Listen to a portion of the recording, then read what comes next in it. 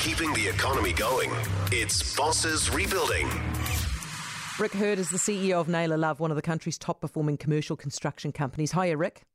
How are you going, Heather? I'm well, thank you. Listen, can I take you back to May? In mid-May, early May actually, you gave an interview in which you said you were quite pessimistic about how this was all going to affect your industry. How do you feel now? Slightly more confident. I think the government's done a couple of good things. They've opened up their purse strings, particularly in the education and health sectors. We're seeing quite a lot of activity in that area. The announcement they made yesterday regarding the work at the Auckland University is encouraging, but there's a number of other jobs around which are still on hold and others which are in doubt. So it really depends. They've just got to keep doing what they're doing, and if they take the foot off the pedal, then things could get a bit ugly. Okay, so which jobs are on hold or in doubt that you'd like to see freed up?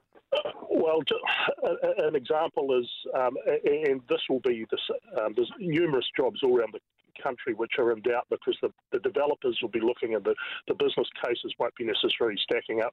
They'll be worried about consumer confidence.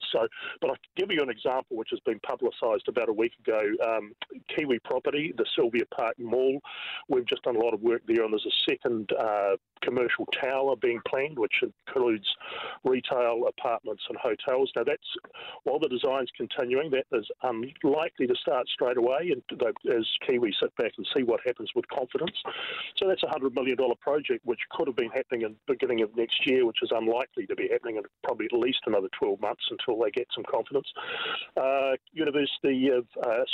University of Technology have got a project on the North Shore, which they currently were hoping for shovel-ready funding, which hasn't come across at this point, so that's on hold. And there's numerous other projects like that. So while there's work in the pipeline at the moment, I'm still concerned about what this landscape's going to look like in 6 to 12 months. Yeah, because your big concern, tell me if I'm wrong here, but your big concern is that if that pipeline dries up, it just basically collapses the construction industry, and it's really, really difficult to get that workforce going again. Is that right?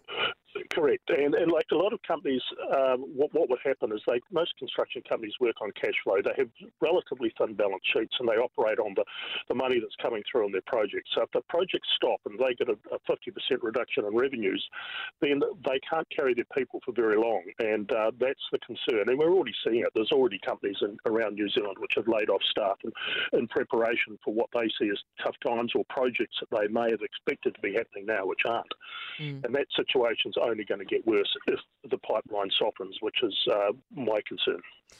What have you had to change to your business to be able to cope with what we're going through now? Not only the first lockdown, but now the second lockdown and the prospect of future lockdowns. Well, we're a little different than a lot of construction companies. We have operations all around the country, so we've got the opportunity to move people from centres where things might be a little bit quiet to where we might have a little bit more activity. That gives us a little bit more flexibility. But not all construction companies have got that benefit. During the level 4 shutdown, we fortunate enough to have the strength of balance sheet to pay our people. The wage subsidy was helpful. So we got through. But if we had too many shutdowns, level 4 status, where we couldn't operate our sites, then that could be an issue. Obviously, under level 3, as things are in Auckland at the moment, our sites can still operate under very strict protocols, and the rest of the country under level 2, it's almost business as usual. Obviously, we're very careful about hygiene on the sites and social distancing and the like. But under current regimes, level 2 and around New Zealand, level 3 in Auckland, we can operate reasonably normally. Okay.